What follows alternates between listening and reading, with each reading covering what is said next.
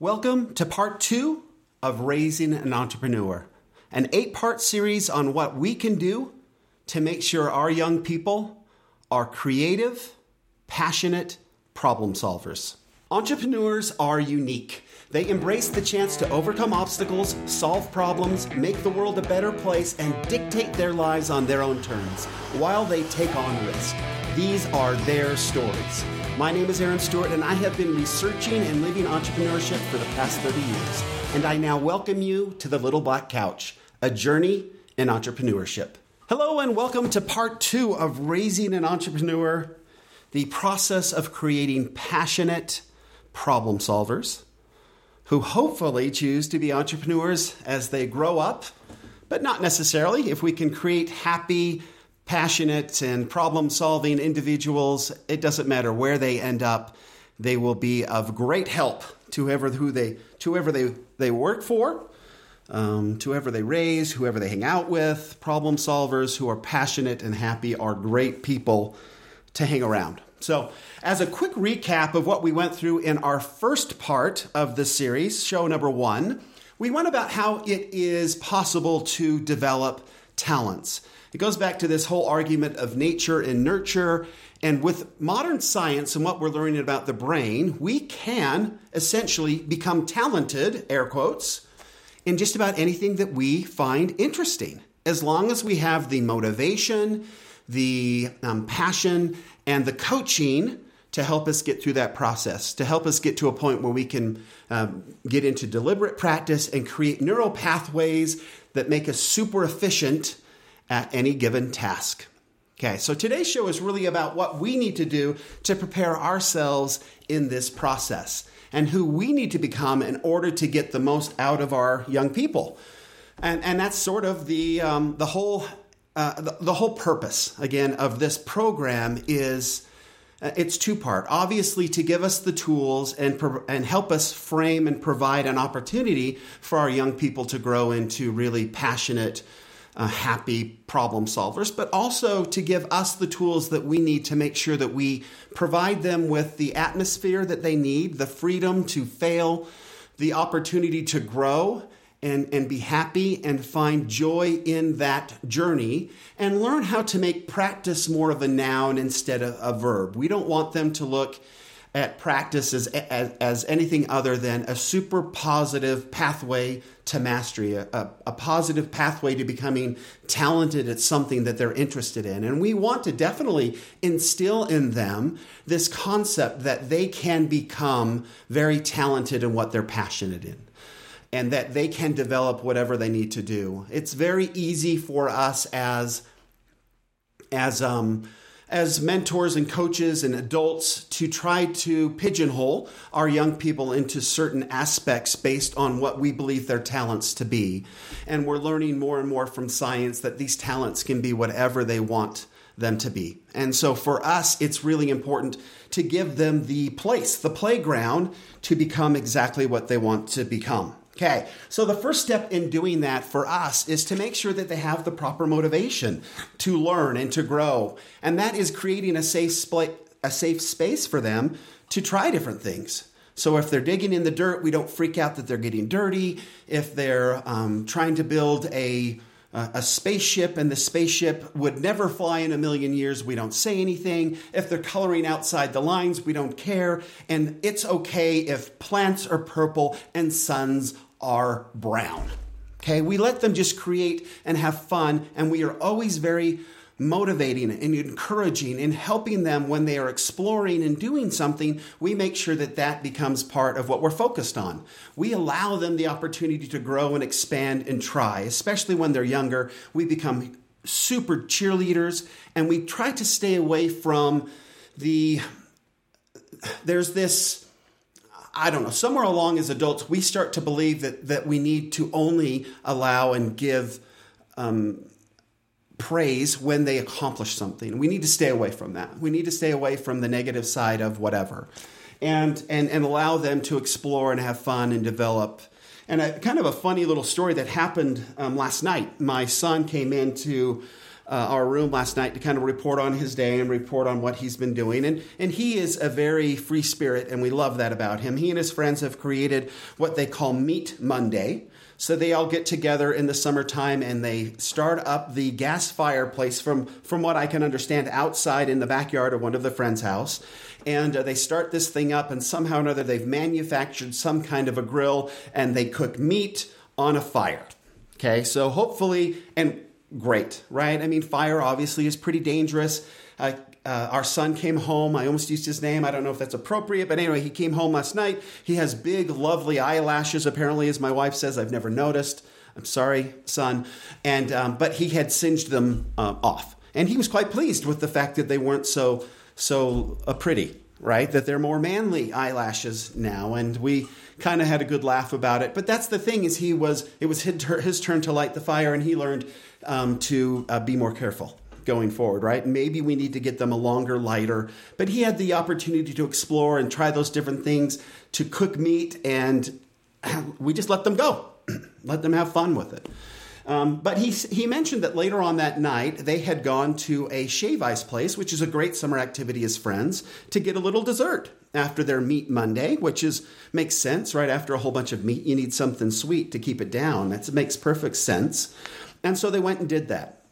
And as they were sitting there, and this little shave ice place has a bunch of little kind of tables where you can sit down, and they've cut holes in the table so you can put your shave ice in there and it secures it, and so you can eat it comfortably, I guess, which is kind of unique. But where the tables are set out, wisely, they've just put out a bunch of peat gravel. It's literally in this sort of a kind of a dirt field out across from Brigham Young University. And it's very easy to clean up that way, right? I mean, the gook just drops down into the peat gravel. Makes perfect sense to me. So they were sitting at this little table. They'd finished their shave ice and they'd thrown their stuff away. They're still just sitting there talking. It's a nice night. And they had decided that they were going to start flipping the peat gravel up through the little holes in the table and see if they could hit one another, right? As boys will do. Well, somewhere in the midst of all of this, there was some folks sitting at a table next, and they were very perturbed at these young boys having fun. And so decided one of them, who my son described as middle-aged, which means probably younger than me. But anyway, he said, probably a college student, honestly. But he said they were obviously on a date, and she kind of said, "Hey, you guys need to knock that off." And I thought, how sad. How sad. I hope that she's not that way with her children. I hope that she allows her kids to explore and have fun. Now, I get that sometimes kids are boisterous and they can be a little bit annoying. And I actually said something at a restaurant recently to some kids behind me who were very loud, just because I was trying to have a conversation with. I had no problem with them having fun, but it was just a little too loud, and I was having a hard time talking to my own family. Right, so we want to have fun, but we don't want to make it so others can't enjoy. And I don't know how boisterous our boys had become, but I thought to myself, what a horrible thing to say to a child, "Hey, knock it off." Now, that goes, hey, if they're going to do something unsafe, obviously my son with the fire, we'd want to counsel him, hey, and we did. We said, hey, maybe we should get kind of a longer ignition device to start the fire so you don't have to singe and catch on fire, next Meat Monday. And so we've discussed how we could rectify that issue, and that becomes a really good. They went out, they made this thing up, they were going, and when we noticed that there were maybe some issues with how they were doing it, we can then provide a little advice and wisdom and to kind of reframe the problem, and maybe we can come up with some better solutions. And that's a really cool way to interact with our kids. So let's foster an environment where they're allowed to explore and have fun and solve their own problems. And then on top of that, as they get to be better at solving their own problems, let's make sure that we offer them the ability to solve our problems. And that becomes the next step. So we can say, hey, I have, and this is just something that comes to mind, we have essentially a recycle bin, and we have a regular trash bin that we put out on the street, right? That gets picked up by the city every week. But we don't do as good a job as we should at separating the recyclables from the trash.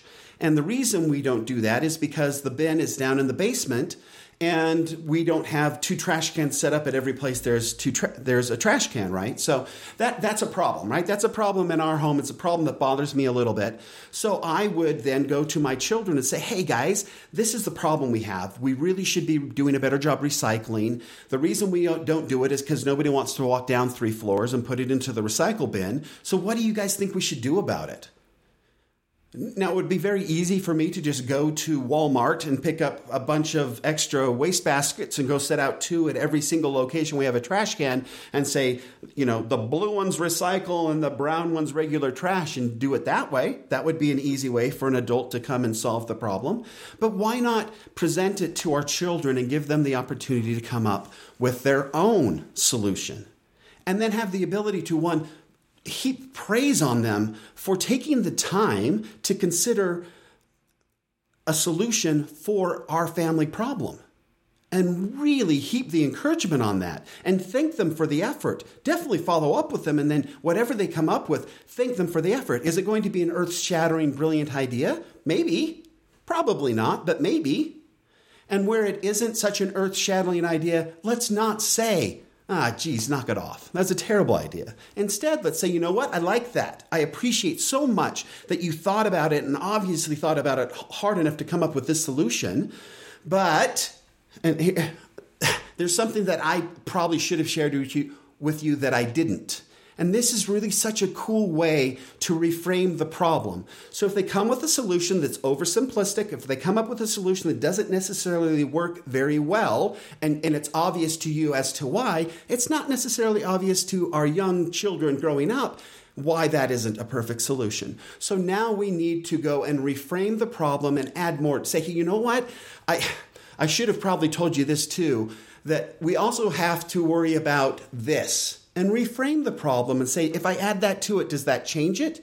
Yeah, I mean, they can say, yeah, okay, I can see, give them the opportunity to see how their solution now doesn't fit with the problem that has been redefined. And then say, hey, can you come up with some more ideas now that I've given you more information on the problem? And then send them away and see what they come back with. Now, yeah, is it going to take longer to come up with solutions to problems? Absolutely. But as we give our kids the ability to work on their problem-solving skills, they will develop these neural networks. And as we then reframe problems and allow them to get deeper into a problem and think about it more, they will thicken the myelin layer around this neural network of problem solving, and they will become better and better at problem solving. And better at noticing problems. And that's the next step.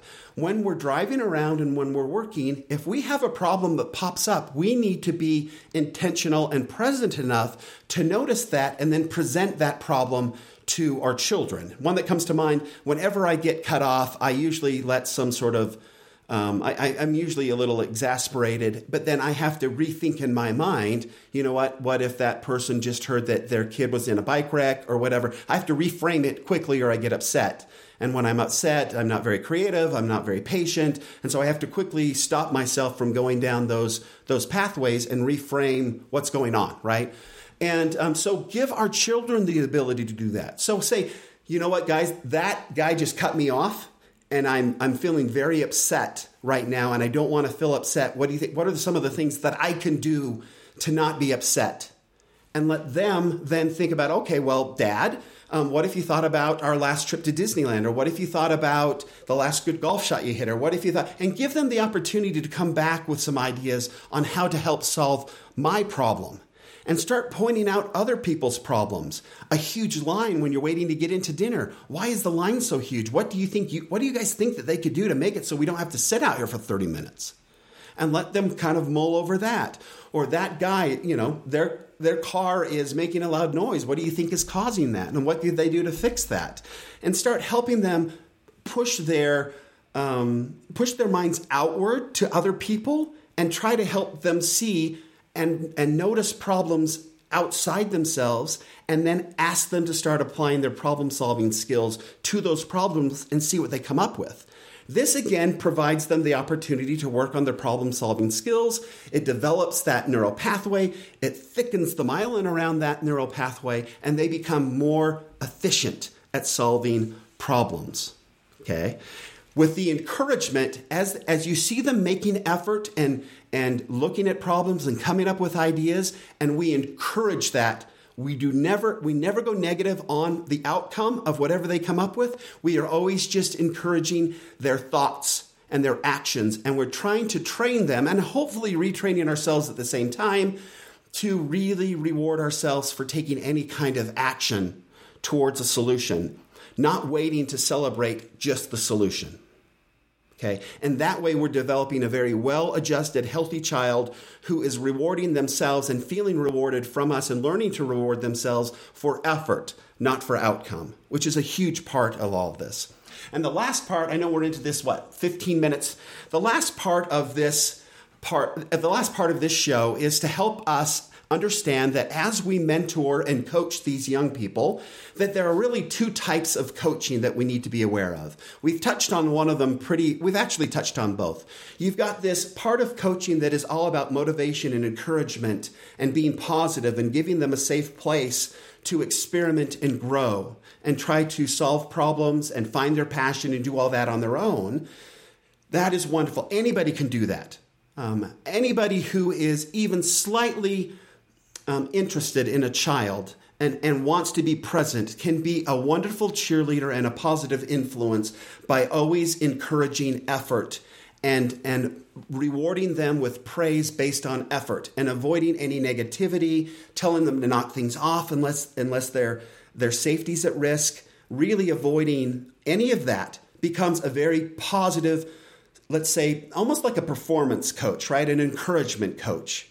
And that's one part of it. And those, especially early on in our children, when they are trying to develop these problem-solving skills and find their passion and find happiness and how to be happy, that's where we hang out. And that's where most our coaches are. And then we have these super technical aspects to coaching, where we now enable our child to go into a more deep and deliberate practice. And that's kind of what we were framing when they come back to us with their solutions, and then we reframe the problem, making the problem a little bit more complex, which gives them the ability to realize their solution isn't necessarily the perfect fit, where they can go back and then work on their problem-solving skills.